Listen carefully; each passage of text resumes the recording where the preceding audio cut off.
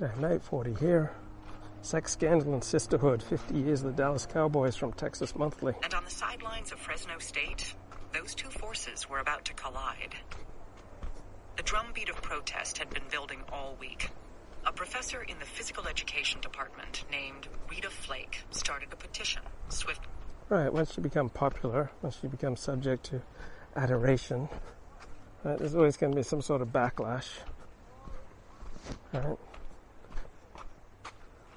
You build something, someone's going to want to tear it down.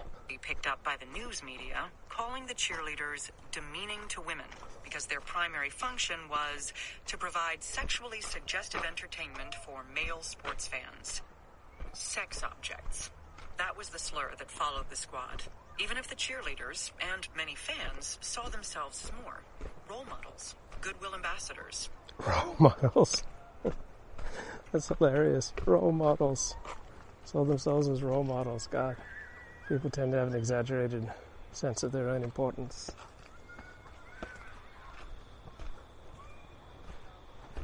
Talented performers. In 1979, they'd even begun doing USO tours to visit soldiers in Korea and elsewhere overseas. So when director Suzanne Mitchell heard about Flake's comment, she shot back in the press. The first thing I'd like to ask her is, what has she ever done for her country? We helicopter into the DMZ. Things got ugly at the performance later that day when protesters gathered outside the stadium. Dana Presley Kilmer, who joined the squad in 1981, remembers the ominous vibe. It was so nasty that the faculty at the university had to form a human fence on either side of us so we could get out of the bus and get onto the field without protesters throwing rocks. The confusing part for the cheerleaders was that the appearance was a charity event to raise money for the college's athletics department. But in the heated battle of the sexes, the cheerleaders were now deemed to be on the wrong side. The cheerleaders may have been thought of as eye candy for men, but they had become a lightning rod for many women, and still are to this day. Yeah, women, like men, don't like competition. They don't like invidious comparisons.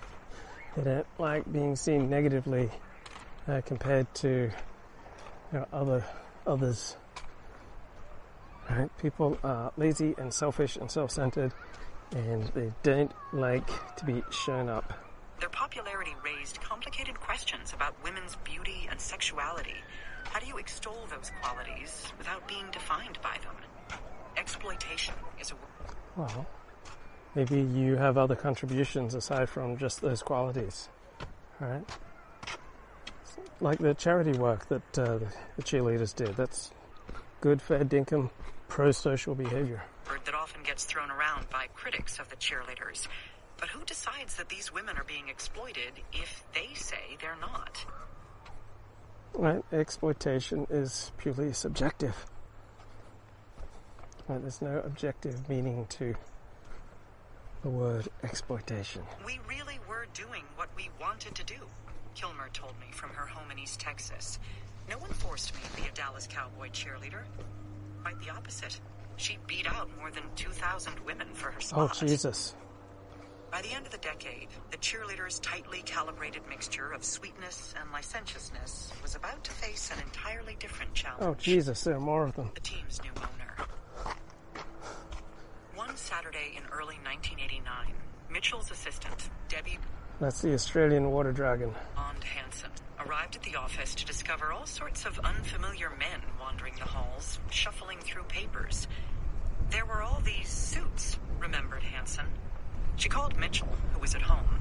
What was happening? The evening news would tell them soon enough. An Arkansas oil man named Jerry Jones had bought the Dallas Cowboys. A new sheriff was in town. Hansen had been with the cheerleaders since 1979. Through much of the following decade, she'd proven a trusty second lieutenant to Mitchell. Once, after hearing a rumor that one hopeful was moonlighting as a stripper, Mitchell dispatched her to visit every strip club in Dallas. I had never been to a strip club, okay? Said Hansen. I was hiding in the corner because I didn't want anybody to recognize me. She slunk around in oversized sunglasses and a fur coat. Since her last name at the time was Bond, this detective work earned her the nickname 007. Mitchell and Hansen had steered the cheerleaders out of the scandalous late 70s and the feminist pushback of the early 80s.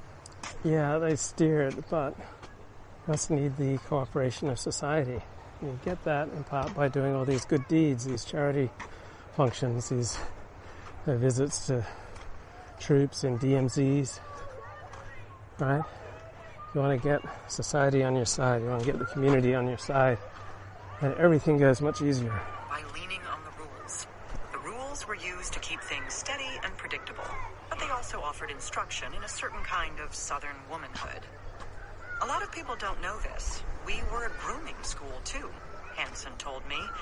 The matter of when to wear heels and what fork to use with the salad might seem like trivial concerns, but those questions could be overwhelming to small-town women hoping to be something more. The ultimate goal of each cheerleader was made clear in Mitchell's photocopied handouts, which were given to rookies. A girl becomes a lady. Jerry Jones didn't seem to be a fan of rules. Not theirs, anyway. He fired Coach Landry. He shunted Tex Schramm to the side till the legendary manager walked off the field he'd built, and the